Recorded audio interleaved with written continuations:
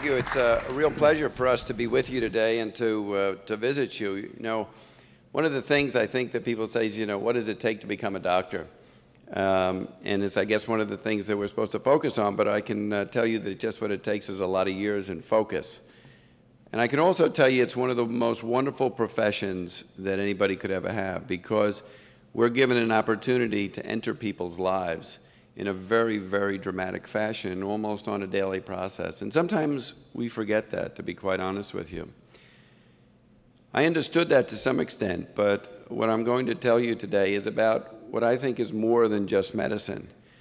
It's how do each of us in this audience and each of us in our own lives, each of us in this world, use their talent, if you would, to a higher calling. And how do we take the things that we've gained through our schooling and through our work and through our experience to literally see if we can change the face of the world? The very first time that I became knowledgeable of this, to be quite honest with you, was back in 1981. As has been said, I took a trip to the Philippines. To be quite honest with you, it was for more narcissistic reasons. I was a young plastic surgeon. I'm still a young plastic surgeon. I'm just a little younger. And I was given the opportunity to take care of children with deformities, and I wanted to do that because I wanted to perfect my skills.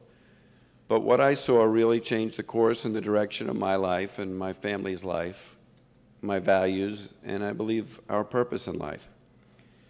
If you and I were to travel to a developing country tomorrow, we would see a lot of beautiful children. We would take pictures of them. We would go home, and people would say, well, what about the need? What about the poverty? We would say it's everywhere. It's in Washington, it's in Norfolk, Virginia, it's in New York. But what I had a chance to see in about an hour plane ride south of Manila were literally 300 kids and their parents who were lined up waiting for us. Every one of those kids with a gaping hole in the lip and the roof of their mouth, they couldn't eat or speak an intelligible word. Every one of their parents came up and was tugging at our sleeve and saying, please take care of my child.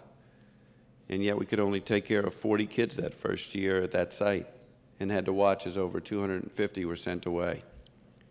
The lady who was the head of the hospital said, could you please come back 5 years from now or 10 years from now, because these kids will still be here. They'll just be 5 or 10 years older. The team we were with wasn't planning on going back. And so Kath, my moral compass, kind of said on the way back, we've just got to go back, we've got to take care of them. So we'll get together a group of our friends, we'll go back, we'll take care of these kids, the world will be wonderful, our guilt will be ridden, and then we'll just go back to our lives as usual. We started to see that we could take a kid like this, and in 45 minutes, that could be that same child. And we started to realize that by taking care of that child, we took them literally from death to life because they were hidden in shame. By changing that child's life, we changed the family's life. By changing the family's life, we changed the village's life. By changing the village's life, we were able to change our country's life. And basically, through children, if there really are hope for the future, and if we know how to solve their problems, we have to say, why aren't we doing it? Because it doesn't seem that we shouldn't be doing it. But none of us can do it by ourselves. There was a child here from Colombia, South America, the coffee growers who had sponsored us, put out word in the coffee plantations with any child with a cleft lip or cleft palate come forward. They didn't think there were many kids there. The day of the screening, 500 kids came at us. We took care of 160 kids, watched 340 go home. This child is this child a year later coming back to get his palate fixed so that he can speak normally. But what's happened since the time that we left there? Well, since the time we've left there, surgeons all over Colombia this year are doing 24 missions into their rural areas when they didn't even know these kids existed before. Not because they were insensitive, just because these people are hidden. Over 160,000 kids each year are born like this, but hardly anybody knows about it. And in a world where we have so many complex problems, what if we just put our talents together and said, why don't we solve this simple problem? Why don't we bring kids from death to life? There are many stories that I could tell you. One is of a 35-year-old man whose mom brought him in to see us. She said, could you help this fellow? He's never had a social day in his life.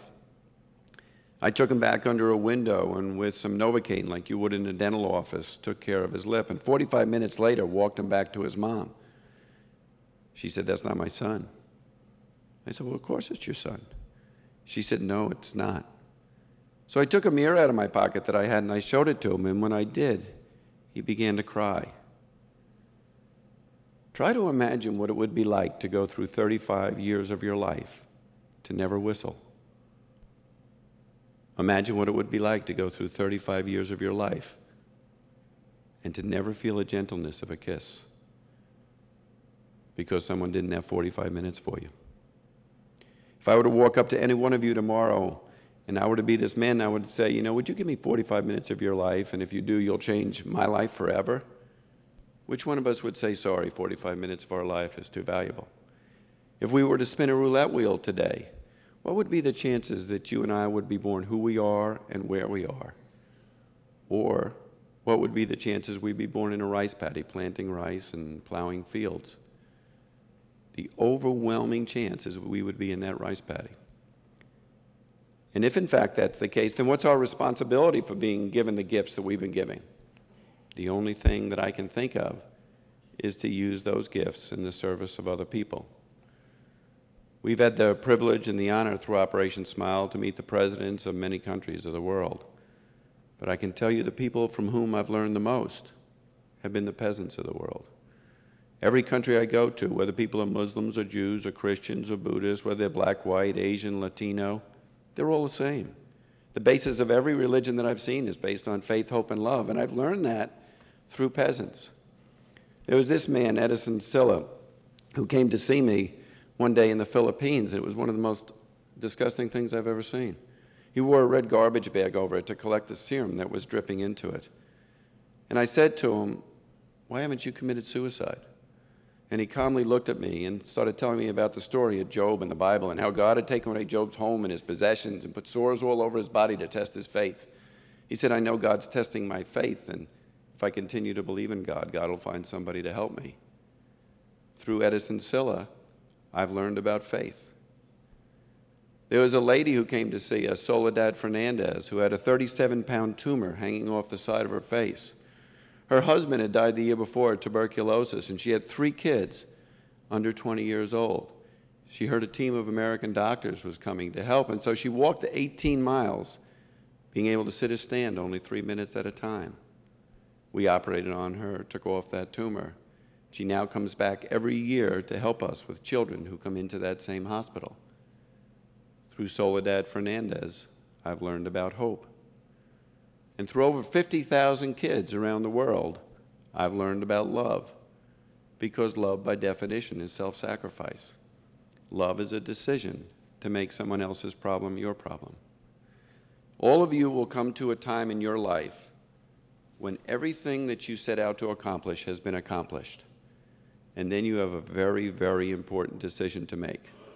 What do you do next? I can tell you that if you take your talent and combine it with talent of your friends and go to the people in your corporations and go to the people in the political spectrum and go to the everyday people and go to the students, because we take 2 high school students with us on every trip, and go to your community and combine your talents together and help other people, that your entire life will expand. Every one of us has a talent. And if we use that talent properly, we can change not only the face of these type of children, but if you look at the despair and the anguish in the eyes of that mother, you will see that the person maybe that we change the most is the family. And as I said, once we change the family, we change the community. As we change the community, we change the country. If all of us working together with our talents, from corporations all over the world, from political leaders all over the world, from medical people, from high school students, from teachers, from every facet of life, if we work together, I truly believe that we can change the face of the world one smile at a time. Thank you, and let me introduce to you my moral compass, my wife, Kathy.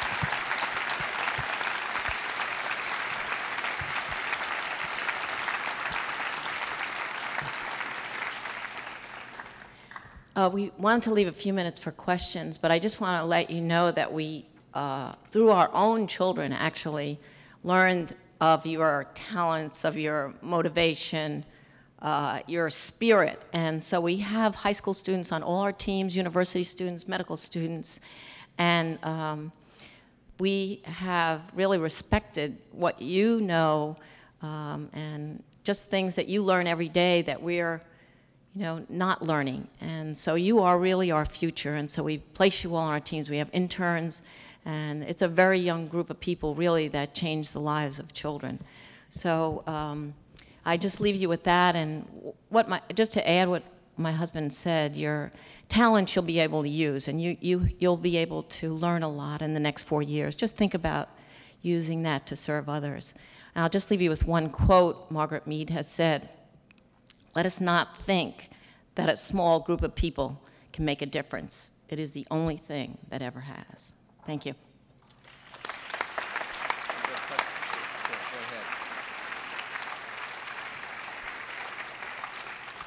We'll be glad to answer any questions that you might have. Yes? I don't have any moral questions or anything. I'm just curious, what's your rate of success? Because, I mean, the things that are shown are amazing. How often does it turn out that well? It turns out that well most of the time. In 45 minutes you can do that. But if you go to school for 17 years with me, I'll teach you how to do it. And I think the key is that, through education and through the things that you do every day, you get very good at it. And if you do it a lot, you get better at it.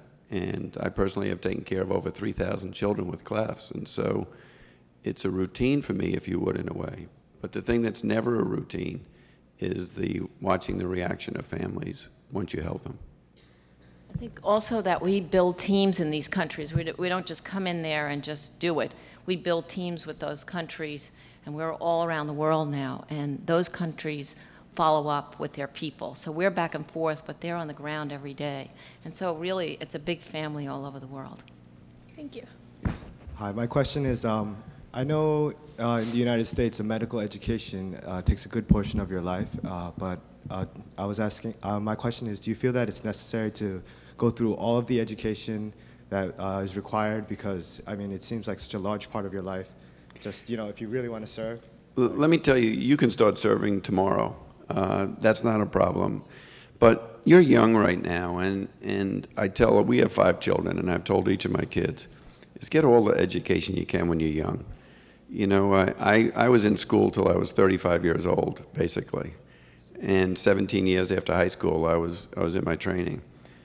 But when you're young, you can do anything, absolutely anything. And I tell my kids, if you work from when you're 35 to when you're 65, who wants to work more than 35 years anyway, or 30 years anyway, Enjoy the time that you can, that you have the freedom to go around and get educated and travel the world. And, I've studied in France and Germany and in England and Scotland and traveled places, and it's only augmented my life. And don't worry about the years now. And while you're going through those years, just keep a great sense of humor. We went to Paris, France to study. Kath was pregnant with our 5th child, and we had 4 kids, 5 and under. And that didn't stop us from having a wonderful 6 months studying in Paris, France. One more question. Yeah. One more question. Hi, my name is Ben Krause. I'm from Omaha, Nebraska. And as you spoke, the religions of the world all really do share the common theme. And those religions are strong in our country, and at the same time, our country controls such a vast amount of the wealth in the world, and yet it seems that we are the most selfish people in the world. Do you have any? Well, I guess I just don't look at the world from that way. I see wonderful people everywhere, both in our country and around the world. A lot of people talk about corporations and this and that. I've never had a problem going to major corporations and asking them to help us with things.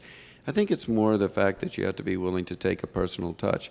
There's American groups everywhere that are sharing with people everywhere. But that's not to say that we do enough. None of us do enough. And I think the key is to incorporate in your life, just on an everyday basis, in you and your buddies, to go out, put a hand on another person's shoulder, and see what you can do as an individual. And through your motivation and through your example, show your friends that it's fun to help other people. And as you someday get to be one of your corporate leaders, to make sure that you carry that philosophy, There's a book called Built to Last that you all should read about the 18 most powerful visionary companies in the world. And the one common thing that meant all of them had was that they put something ahead of profit in their company that was more important than profit, that was more altruistic, that was more towards helping people. Every one of those visionary companies did it. So it's profitable to be kind, and it's profitable to be helpful. And all of you have incredible talent. It's how you ultimately use that talent that will create change in the world. Thank you. I think also it's exposure. I think we only see a certain part of what goes around the world from media. And we're in Gaza, we're in Hanoi. These are real people with religions, with caring of their families. They're not terrorists, they're not. And so we have to learn to open up our minds, and then I think we'll be able to share that wealth.